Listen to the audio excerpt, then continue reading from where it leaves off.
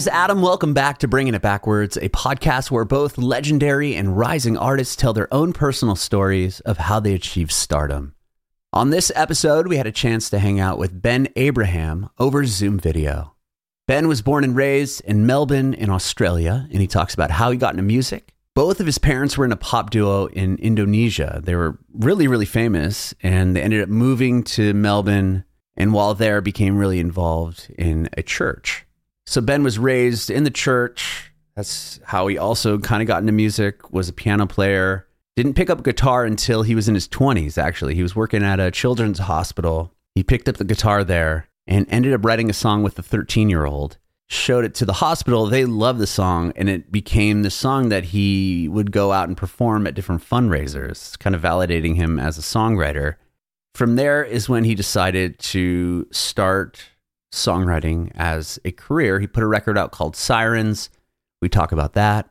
Moving to Los Angeles, scoring a publishing deal, which allowed him to write with a bunch of different songwriters and artists in Los Angeles. He ends up building a real close bond with Kesha, wrote the song Praying with Kesha. Around this same time, he was struggling with a lot of life things. He actually put an Instagram post out about it. You could read it on his Instagram page. He put it out in February of 2022, so you could check that out. Kind of backlogging what was happening in his life, which led to releasing this new record, which is called Friendly Fire. And we hear about that and the song Another Falling Star, which was inspired by Kesha, but not in the way you would imagine. The title has nothing to do with her. It was a line she said in a phone conversation. So he talks about that as well. You can watch the interview with Ben on our Facebook page and YouTube channel at Bringing It Backwards. It would be awesome if you subscribe to our channel, like us on Facebook, and follow us on Instagram, Twitter, and TikTok at Bringing Back Pod. And if you're listening to this on Spotify, Apple Music, Google Podcasts, it'd be amazing if you follow us there as well and hook us up with a 5-star review. We'd appreciate your support if you follow and subscribe to our podcast, wherever you listen to podcasts. We're Bringing It Backwards with Ben Abraham. Well, this podcast is all about you, your journey in music, and we'll talk about the new record. Great. Awesome. Born and raised in Melbourne. Is that what I read? Yeah, Melbourne. Very, very well done. You said that before. I have. I've met a few people from Melbourne, and a lot of people, Melbourne. Yeah, not going to cut it, but I always get complimented on knowing how to say it correctly. No, it's impressive. I would accept Melbourne. I think it's just the quickness of the second syllable. It's just Melbourne. That's very obviously you've never been there. Right. I've never been there either. I actually used to work with a guy from there. So I'd hear him say Melbourne all the time. And then it landed, it stuck. And now I sound like I know what I'm talking about. Exactly.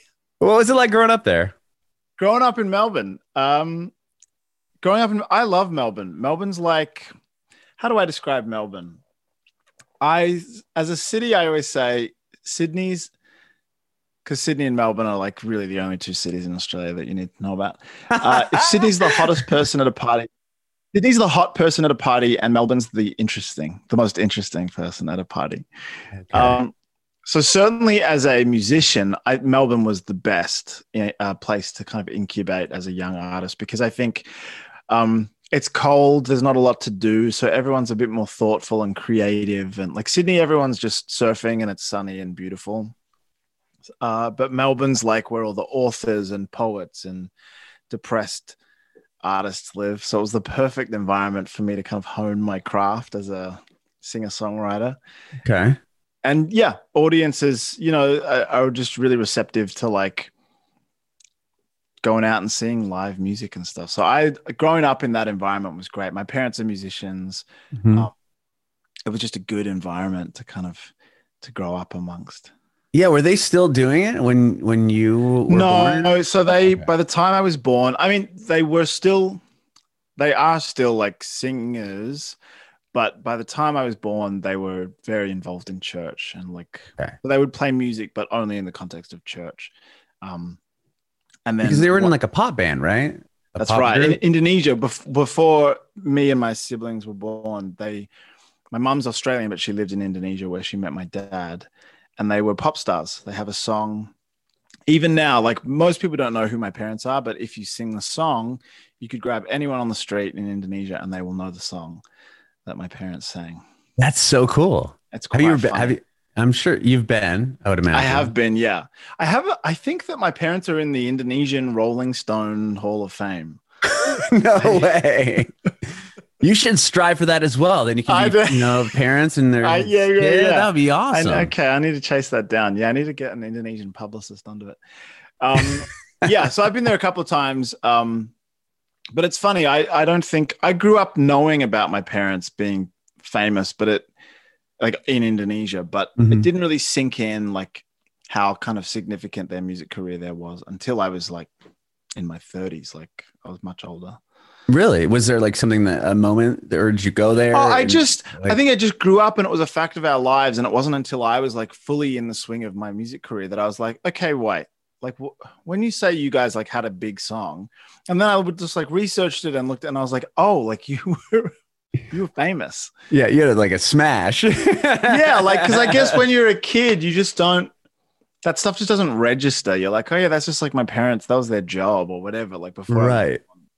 So like there was always just these photo albums of them singing at like big festivals and stuff, but none of it registered that it was a big deal until I was, playing festivals. And then I was like, oh, you guys have done all this, which is funny then, like with their relationship to my music career is quite funny because they are both very excited about everything that's going on, but also I just get extremely detailed like feedback from them because they're musicians. Oh, okay. Like if I show them a demo or something, my mum's always more emotional feedback, but still will be like, there's not enough passion in your vocal on this. And then my dad will say things like, yeah, I don't know about that. The snare feels like it's been mixed in a weird way in that song. And I'm just like, guys, do you take any of it and bring it back to the mixer? Or you just go, okay.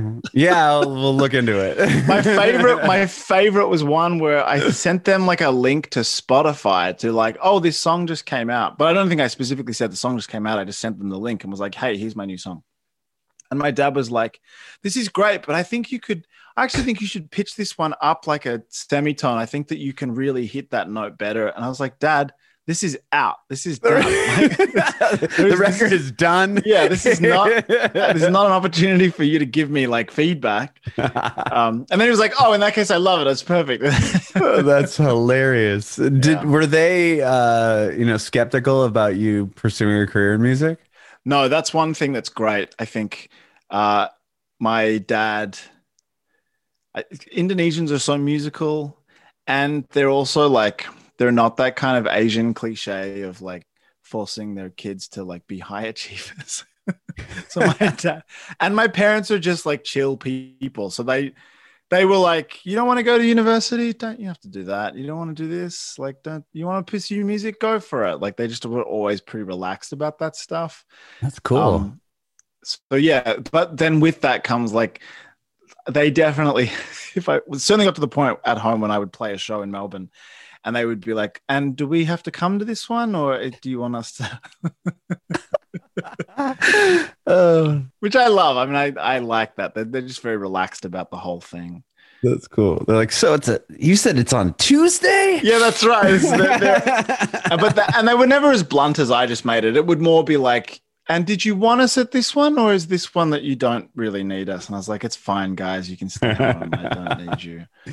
Okay, that's pretty funny. So when they moved to back to Australia, Australia, when they had you, and that's when they got back involved in the church, or were they always involved in the church? And they were not always. They became Christians in Indonesia, had very sort of radical experience, and they weren't raised as Christians, but had like a radical conversion.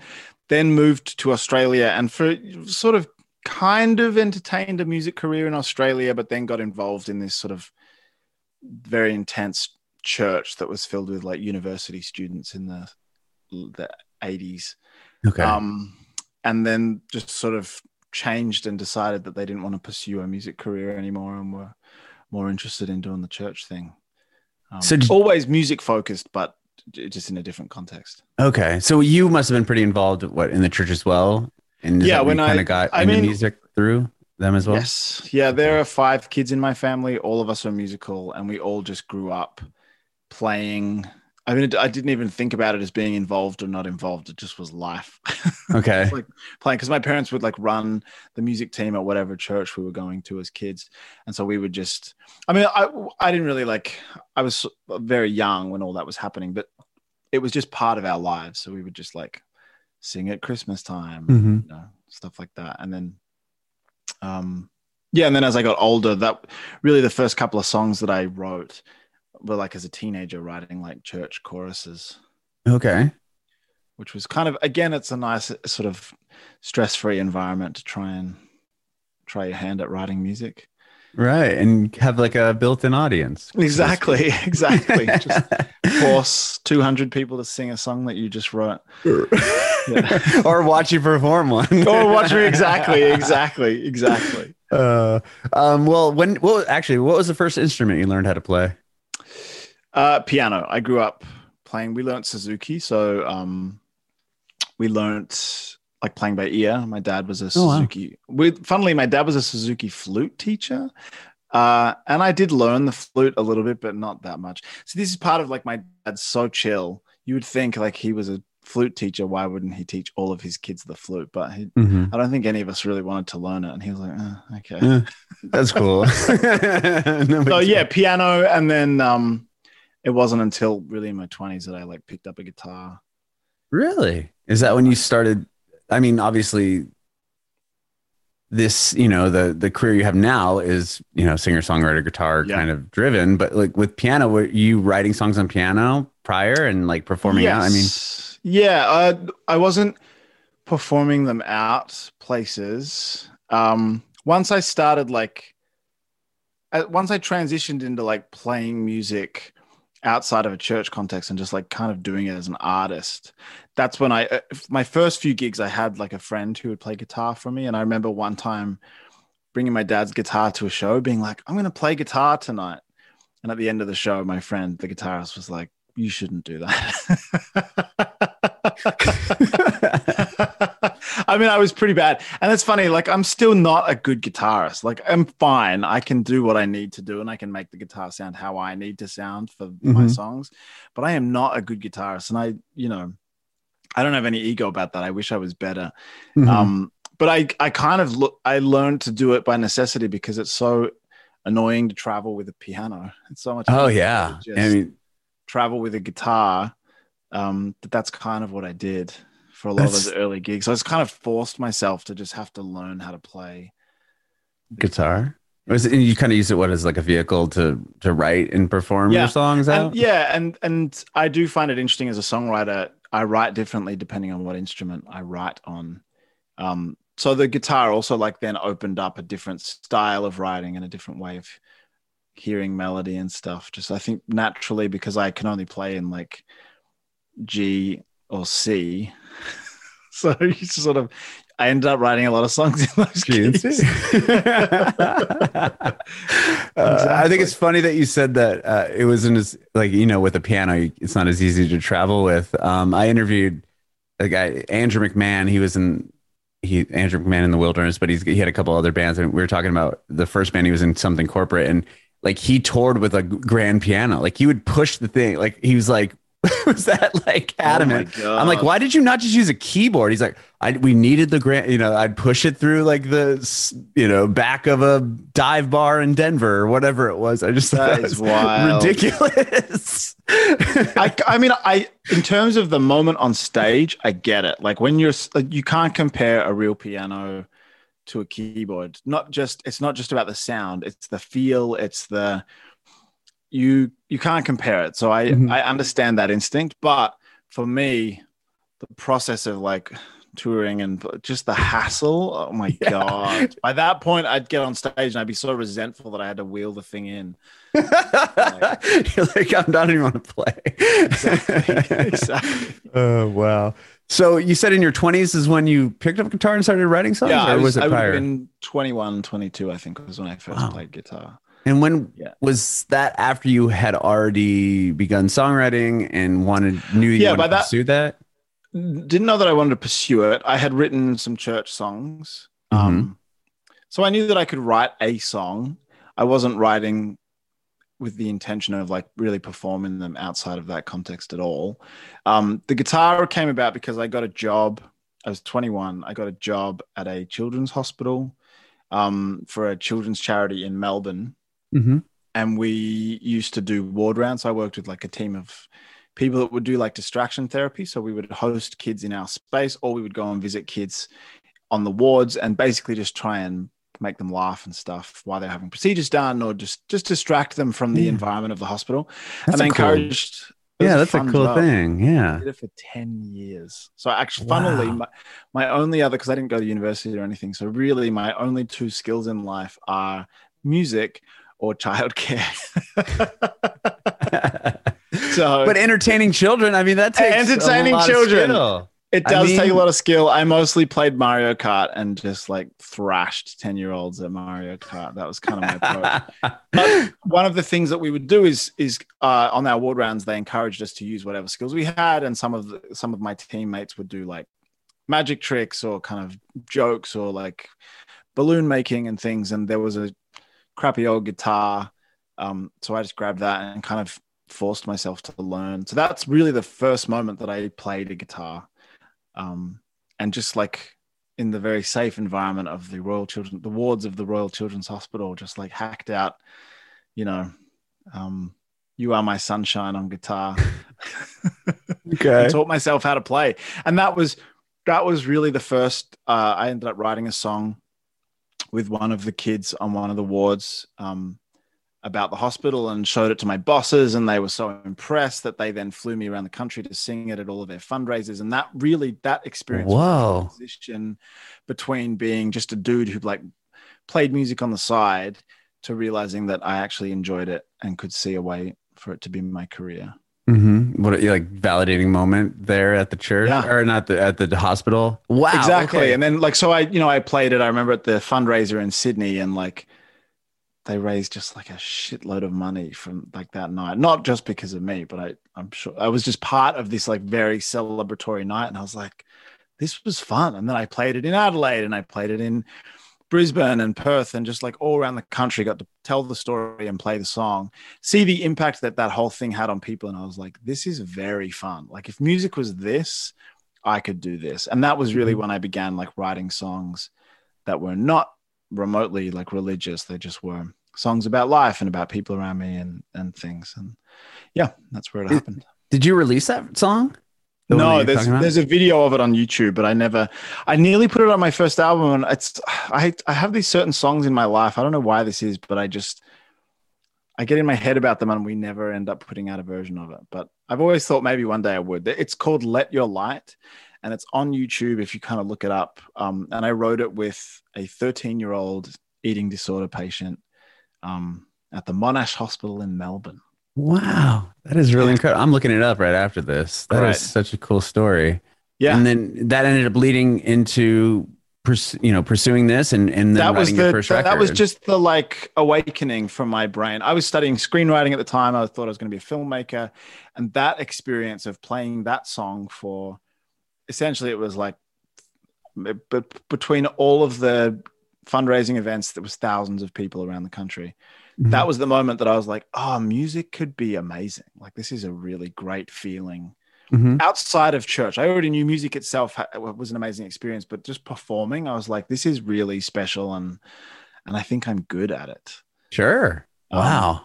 So yeah, that was really when I remember after that being like, I should do this. I should organize a gig, and I should write more songs, and I should, so then I started like, friends heard, that I was interested in doing it. And like a friend of mine asked me to like open for her at one of her little shows she played in Melbourne. We were literally just in the storefront window of some like restaurant. So we set up a little PA, and I played, very badly on my piano, a little keyboard and ukulele and guitar while people were eating a risotto. But it was great. Like, I think I'd kind of, it's like they say, I was bitten by the bug, and that was it. And from there, it obviously led into writing that first record, Sirens. And exactly. And with that album, did you what was the next kind of step from when that record came out? Getting to that record, I guess. I mean, getting to the record was a slow process. I have this curse of taking a long time to make records. The first album really took about 5 or 6 years to make, as did this new album. I will say the first album is what got me signed to my first record label in the States, which was Secretly Canadian. And it got me my management, which I still have. I've got 2 US managers. I mean, the first album really just like opened up the world to me. I'd funded it through crowdfunding. I made it with some friends. We were just fully self-releasing. And then I think once I got it out, it started to find its way to the people. And then that's what kind of brought me over to the US. And then once I got to the US with that album, that's when I sort of started showing all these other songs that I had that I didn't know what to do with, which is what got me a publishing deal with Sony. And it's just a bunch of co-writes from there. Is that when you started co-writing with people? Okay. Yeah. And was that a majority of your time was just spent after the fact? I mean, the record came out 2014 and the new one recently. So with all those years in between, was it a lot of just writing with people and writing for other people? Yeah. So my first ever co-write came from, there's a young Aussie artist called Wafia, and she... Oh, I've interviewed her. Oh, amazing. So she has a song called Heartburn. And that was a song that I had written on my guitar, a chorus that I'd written on my guitar that I didn't know what to do with. And we were just, when we first became friends, we met through a mutual friend in Melbourne while Wafia was in Melbourne once. Oh, wow. And we were trading like ideas of songs that we didn't know what to do with. And I showed her that song.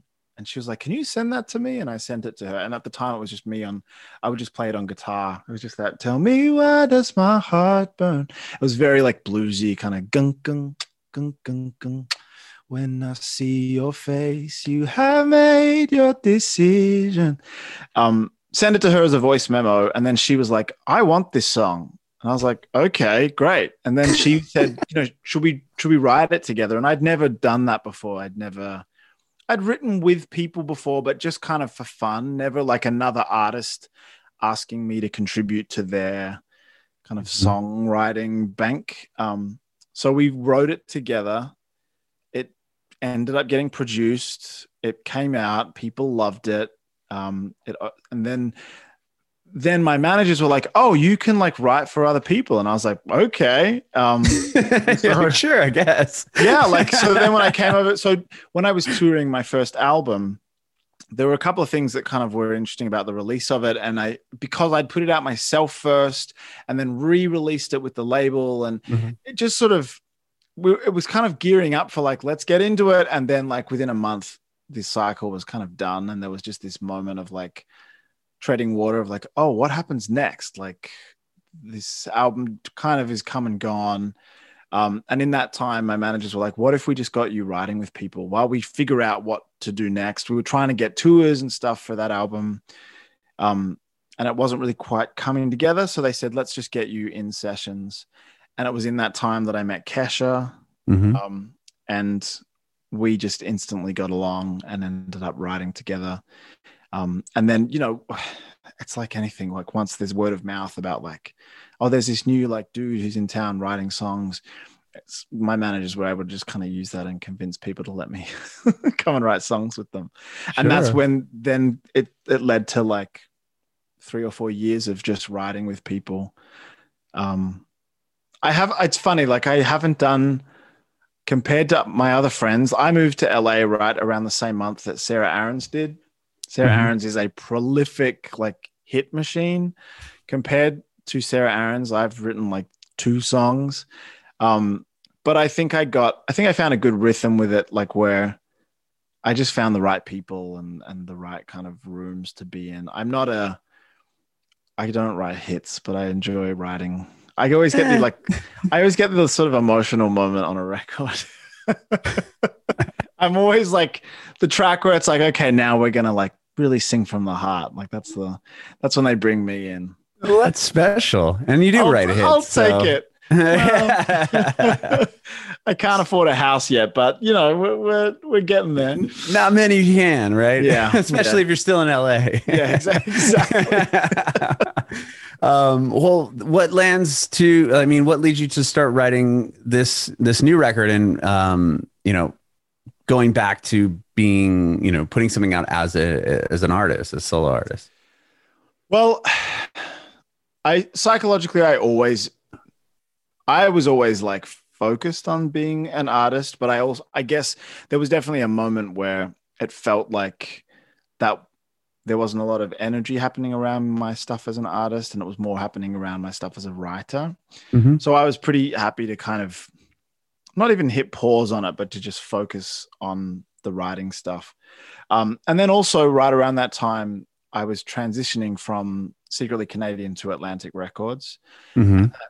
Just record deals are really complex, and it basically took 2 years to move from one label to another, just between lawyers and figuring out like, what does this look like? And because I was on a 3 record deal or something with the last guys, and I loved Secretly, like they are an amazing label and stuff, but it was all very like amicable, and they were fully on board with me moving and stuff. But I think just because that took a long time, there was just a moment of, again, like treading water. But once that was settled, and I then was working with Craig Kalman at Atlantic Records, who became my A&R, I think then we were really like, okay, it's time to like focus on what this new album is going to be. And then incidentally, the years between the first album and the second album, just outside of music, my life just took such a unpredictable sort of turn of events. So then that all just fed into the music. And in that time, I was also writing my own stuff and writing into the experiences that I was going through. So once it became clear that we were ready to make a new album, I kind of had a bank of songs ready to go that I was able to show Craig and go, hey, what do you think of these? And he, for the most part, was into it. And there's, obviously you on your Instagram, you wrote a note, and it's kind of the backs and with all of that kind of was what became this record, or is those the stories that kind of became this record? That's right. So right as the first album came out, basically I, having grown up in church and being so involved, and as I've just sort of talked to you about, there was in the years following that first album, just a lot of my experience of faith just really kind of unraveled, because I entered these years of, really questioning and challenging what my sexuality was and what my faith in God was. And this woman that we were really settled on kind of getting married. That relationship derailed, and it was a really crazy, tumultuous time, all in the midst of like writing Praying with Kesha and writing for Demi Lovato. And then when I would then go away from those sessions, I would go home and just write my own songs that then ended up on this record. And, the first few songs that I wrote for myself from the album were Runaway, I Am Here, Boy in a Bubble. Those are the songs that were, Requiem was another very early one. Those were all written during this like very crazy time of questioning. And again, like, because I was then like, I'd like Praying was happening and on the radio and stuff. When I would go home and like write a song like Requiem, I just didn't even think of it as like, oh, one day I'm going to perform this, or like one day this is going to be on the radio or anything like that. Like it was very much, I just wrote the song because I needed to write to process what I was going through. So the songs themselves, like I didn't enter the album going, okay, I think I've lost my faith in God. I don't know what my sexuality is. Let's write some hits. Like it was not that. I was just going through it and writing these songs. And then after the fact, when I finally met with Craig and he was like, show me what you've been working on, I handed him like 30 songs, in the midst of which were all these tunes, and all of them were written during this crazy time of my life. So it felt easy to kind of go, this is what I would love to tell as a story on this album. And I think it's here in these demos, and we just have to kind of pick through and find what tells the story the best. And going back to Kesha real quick, the most recent single is based on what, something that she had said with Another Falling Star? Oh yeah. So Another Falling Star is kind of, it's singular on the album because I think it actually subconsciously connects to the central theme. but it is a little bit of its own kind of short story on the record. But I wrote it with my friend Cara Salamando, who I'd done sessions with. She's like a session writer in LA, phenomenal writer. And we both were really not enjoying songwriting sessions in LA. And I remember one day were like, let's just hang out with a piano, just the two of us, and let's just write something for us. Like, not, because back in the day when we first met, every session was like, let's write a Selena Gomez song, or like, let's try and write something just like for Haley Steinfeld, like just kind of soul destroying stuff. Cause it's not like Selena or Haley knew us or wanted us to write them songs. Like we're just writing. People would just ask us to like imagine that they would love what we're going to say. So we were like, okay, we're just going to do one for us. And at the beginning of the session, when I got to her house, Kesha called me, and I knew Kesha obviously enough to have her number, but we weren't like, now we're very good friends, but at the time we were still getting to know each other. So enough that like, if Kesha calls, like you pick up, you have to answer. You're not, like if Kesha called me right now, I'd be like, no, like I'm in the middle. I would ask you to answer. Imagine just on speakerphone. So I remember answering, and Kesha's so funny and kind of wild, just immediately launched into this monologue about how the night before she had gotten stoned with Dana Carvey and David Spade in Hollywood. And I'd remembered she'd texted me the night before being like, what are you up to? And I was like asleep in bed. So as I was like, oh, okay. Sounds like you had a fun night. And obviously Kara's just sitting there watching me like, what is going on? And then I said the phrase, something along the lines of like, oh, so you got high in Hollywood. That's exciting.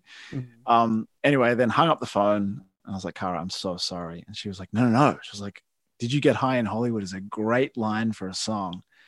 So then we sat down and kind of unpacked, like, what could that mean? What could that be about? And then we wrote the song Another Falling Star about that. And then what's funny is because that's purely the connection to Kesha. That's it. Then we like the song itself, we kind of wrote it was a little bit satirical about like our friends that we've seen come to Hollywood chasing their dreams and how it kind of, is it really worth it? And it doesn't really always work out. But I'd never really thought about the overall theme of the song being about like a kind of fallen star. So then I would tell people, oh, Kesha inspired this song. Oh man. And I just didn't think about, because it's technically true. She didn't, but it wasn't until much later that I realized that sounds like I'm saying, oh, well, yeah, like Kesha's this like failed falling right, star. Exactly. And that wasn't even the intent whatsoever. No. And Kesha was like, did I really inspire that song? And I was like, yeah, because you got high in Hollywood with David Spade. And she was like, oh, she was like, I thought you were calling like me a falling star. I was like, what? No. Yeah. So I felt bad about that. But yeah, she likes the song. I'm actually trying to convince her to do like a duet version with me. She should. That'd be awesome. Right? I think she will. She loves me. So yeah. She did a duet thing with my friend's band, The Struts. She did a song with them, like with the song Body Talks. Yeah, she sang like and I was like, this is so cool. Like, she's the best. I think people, it's one of those funny things. A lot of this happens with a lot of famous people I know. It's like the comedian thing where the personality of the human being is so different to the personality of the comedian that they present to the world. And sometimes famous people are like this as well. And the kind of party girl, I think undermines sometimes. I mean, she is a party girl. That is her, but also she's genuinely one of the smartest, hardest working. Like, I think she has like a genius level IQ. Right. Yeah. Legitimately. Like, and I think that a lot of people don't realize that she's like so switched on. Her taste is incredible. She writes all of her songs, except for Praying, which I helped write. But yeah, she's genius. I love her. She's the best. And I think, and I love that you said that, because I think a lot of artists don't get that sort of acknowledgement once they, because to be honest, level, some artists put their name on songs, and you're like, I know you didn't write that song. Like, I just know I've been in the room with some people that like take credit for songs and you're like, okay, you're overselling that a little bit. Whereas with Kesha, it really is true. Like she's a phenomenal writer and she's a great person. Yeah. That's amazing. That's amazing. And I saw the video that you did. I think it's for that song, right? Where you're on the roof or you're on the double-decker bus. Yeah. That was I do this series of, I call them walk and sings. It's just because I don't know, it sounds like a catchy name. Where it's all one take and the audio is performed live. The vocal is performed live. So we sing to a track. Different. Like I have a couple of. There's also a music video for that song, which is different. But yeah, we shot that on a double-decker bus driving through Hollywood on a Friday night, which I cannot recommend. It was very hectic, so noisy. And it's funny, a lot of those walk and sings, people will be like, I don't think this is live. I'm pretty sure that you've dubbed this vocal. But on that one, you can very clearly, you can hear the bus. You're like, there's a lot of bus on this song. How many of those have you done? And like, how do you decide on location? Location's always tough. We try and connect it to the song, and then sometimes we're just like, this is a cool location. I think I've done 7 of them, but I've done 2 for songs that are not on the record. And then on the record, we did one for War in Your Arms, Falling Star, Requiem, Runaway. Yeah. I did shoot one in London for Friendly Fire, but something went wrong with the microphone.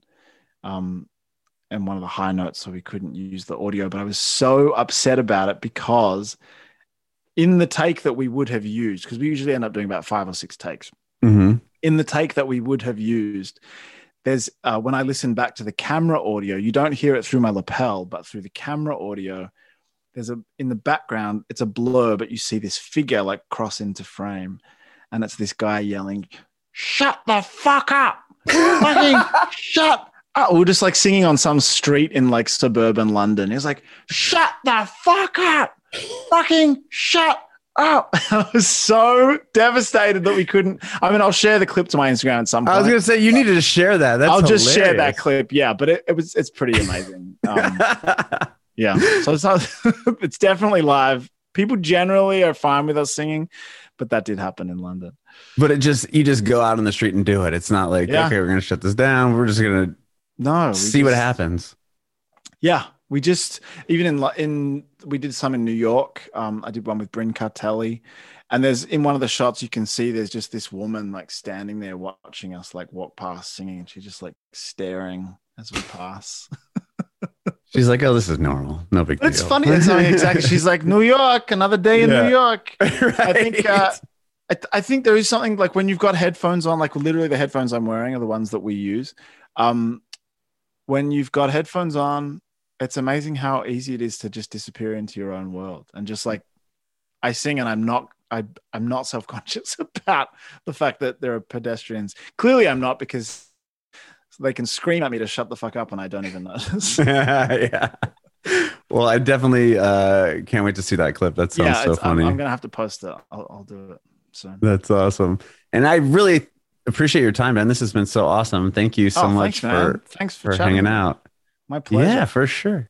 I do have one more quick question. Do you have any advice for aspiring artists? It's a good question, and it's a tough one because I just feel like the industry has changed so much since I was coming up.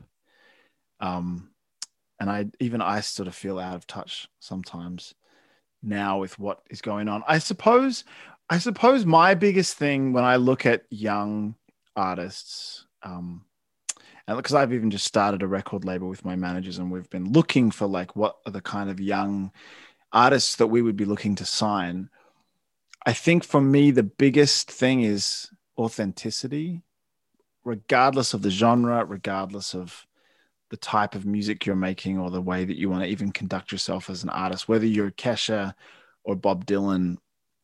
I think one thing that I feel we're losing, or we have the risk of losing a bit with all the social media and algorithm and TikTok and things, is everyone's so good at impersonating each other and everyone's so good at like being an avatar of someone else's ideas, or like just copying what someone's done and putting their spin on it, which is fine. And people can be very talented. But what to me stands out from any crowd is someone that's so in touch with themselves and with just being a very authentic, honest version of themselves. That sings louder than any hot voice to me. And I think that's what I would be saying to anyone who's young and kind of coming up in the business or just looking to kind of make a career out of it, is like, don't do the thing that you think everyone else is doing or wants you to do. Like, you just have to kind of fight to be the most authentic. If you were left in the room and there were no cameras and there was no audience and there was nobody watching, what would you do? And then